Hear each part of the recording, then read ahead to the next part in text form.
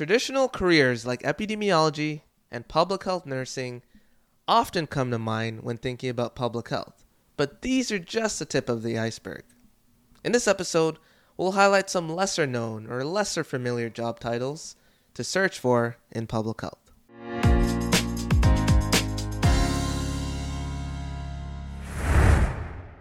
You're listening to the Public Health Insight Podcast, your go-to space for all things public health and global health, from the Sustainable Development Goals to the social determinants of health, as well as interesting dialogues about the diverse career opportunities that exist in these fields. Remember to subscribe to the podcast and leave us a rating on Apple Podcasts and Spotify so other people like you can benefit from our content. Before we move on, it is important to note that the views expressed in this podcast are our own and do not necessarily represent any of the agencies or organizations we work for or are affiliated with. A lot of times we have questions from our LinkedIn network about, hey, I don't even know what to search for. How do I know what careers exist? So before we turn over the insights and provide numerous job titles that people can search for, in a sense, doing the homework for the people, how can people take the initiative and find this information out for themselves? Yeah, there's a lot of things you can do to find that information yourself, and the easiest way to do that, I find, is just Googling. Learn what's out there in public health. And this could be as simple as going on different public health organizations' websites, learning the different positions, going outside of what you would traditionally call public health, the health system in general. Public health professionals are very dynamic, and they're able to place themselves in different opportunities throughout the health system. So even in our list today that we'll be sharing, you'll notice that things are on there that you wouldn't necessarily think of as public health. But the way we're trained as public health professionals, it applies as well. And people will be amazed that you'll rarely find public health in any of these job titles. So if you're searching primarily for public health jobs in Google, you might be missing out. Another cool way to look, LaShawn, is in LinkedIn. So we know most folks that work in public health have a Master of Public Health degree. So there are other degrees that exist, but for the most part. So why not snoop people's profiles and see where they're working and make a list of titles that you can find, and you could pursue the ones that you're interested in. So that's, in a nutshell, how LaShawn and I developed this list. We also keep track of jobs we've applied for in the past so that we can share the knowledge like what we're doing now.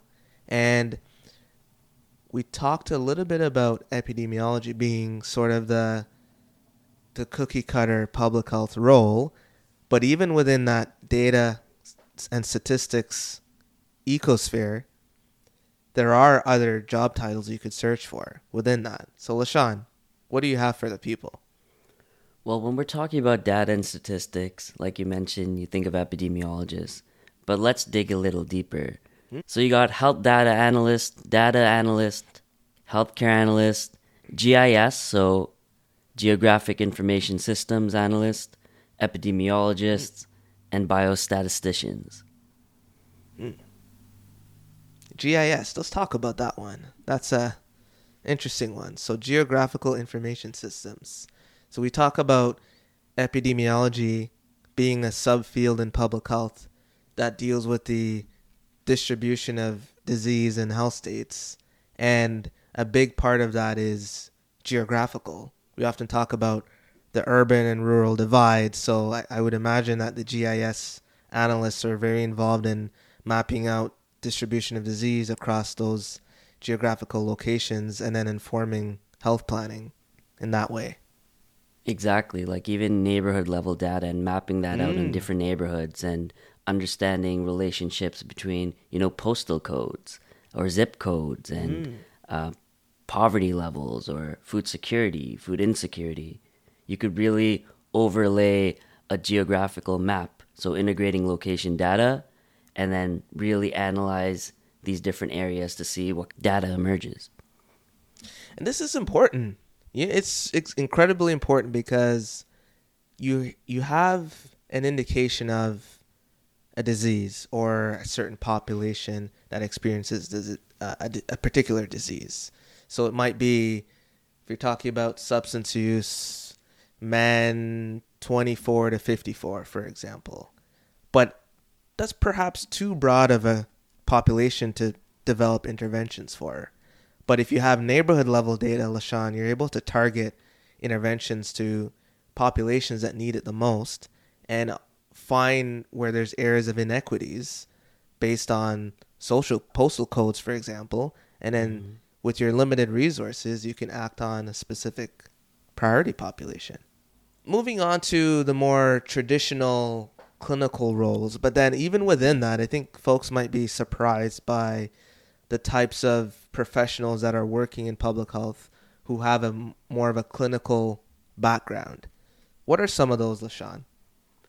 So when we're talking about more clinical positions, we're talking about things like dental hygienists, public health nurses, clinical coordinators, public health nutritionists, medical officer of health, chief nursing officers, clinical practice leads, professional practice leads. So to this I asked Gordon, we're talking about public health.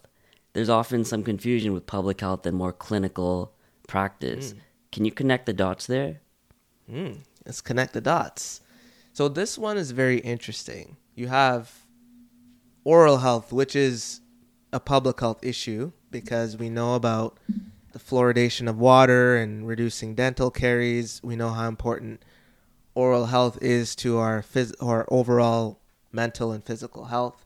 And there are aspects of that involve health promotion, so providing education to the general public about proper practices of maintaining oral health. And then you have the dental hygienist piece and even dentists as well. You could throw them in there. These folks deal with people more on a one-to-one to maybe not for the primary prevention all the time. And primary prevention meaning preventing any oral health issues in the first place. Invariably, people will develop oral health issues, whether it's genetics, environment, and things just happen. And in that health system, we have the promotion, prevention side, and you also have different professionals that are involved in, now that you already have symptoms or your oral hygiene is deteriorating, there are people there to help you. And these different professionals work together to have a more robust oral health prevention and treatment system. And typically, I would say as well, LaShawn, we're not talking about it too much here, but there are the other roles in public health that are more leadership based, and we're talking about the chief nursing officer, medical officer of health.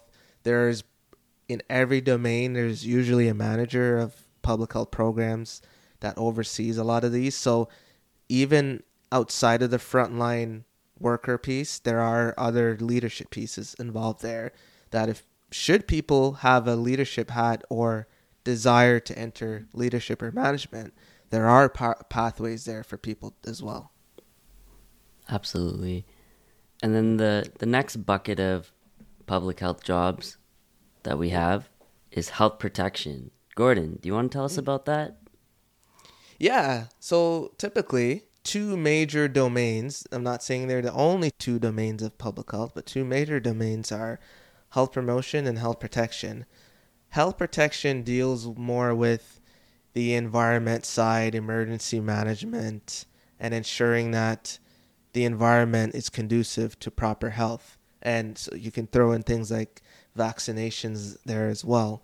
Now, some key roles involved in this is things that you do every day, such as eating food. So who ensures that if there's a restaurant or if there's a grocery store not following the proper practices, that they get shut down so that people don't get sick? Those are public health inspectors. Public health inspectors are instrumental to food safety and those sorts of things, and they play a huge role there too. The other one there too is a lot of countries and jurisdictions have laws that prohibit smoking, especially indoors and in certain other settings as well. We know from our public health education that whenever policies are enacted, they have to be enforced in some way. So tobacco and vaping enforcement officers really are there to ensure that people are not smoking where they shouldn't be. So that's a very important thing, and many people maybe aren't aware that these positions exist, but they do. And then as well, different cities have bylaw officers that also work to enforce different regulations regarding smoking or any various health policies as well. So they're not sure that many people are particularly interested in the enforcement side and the punitive side, but that has to also exist for public health to thrive. Another thing that falls under this health protection bucket is infection control officers, IPAC consultants. And Gordon, what does IPAC stand for again? Infection Prevention and Control Consultant. So essentially the same thing as a infection control officer. And those folks work in a variety of different settings like hospitals, long-term care homes, to ensure that proper infection control procedures are in place and they're being compliant with to prevent outbreaks. You might hear about in hospitals that there's MRSA outbreaks, methicillin-resistant staph aureus outbreaks in the hospitals, and antimicrobial resistance and things like that. So this is important for ensuring that we don't have any superbugs and any outbreaks in different settings. Wow. Mm-hmm. And then kind of related to that, emergency response coordinators, emergency management coordinators, disaster management coordinators, really strategic planning around what happens when there is a disaster or something unexpected happening that affects the delivery or services or programs at public health units or hospitals. And you also have environmental health coordinators. So the next bucket we have here is falling under family and community. Gordon, what does that even mean? This one's interesting because I recently learned more about this aspect of public health. And if you think about it, you can break public health down through the socio-ecological model with the 5 concentric circles, the centers being interpersonal, and then outside of that is interpersonal, so how you interact with your friends, family, and those close to you. And that is an opportunity for intervention as well at the family level and at the community level. So there's one important aspect of public health's work is child and maternal health. So ensuring that from a health equity perspective, that mothers who recently have a child are supported in the best way possible and provided with evidence-based knowledge about how to support their child in unique ways. We know that some mothers are better able to provide breastfeeding than others, and we know that formula is, in general, in terms of recommendations, is not promoted as the number one pathway to nourish a child.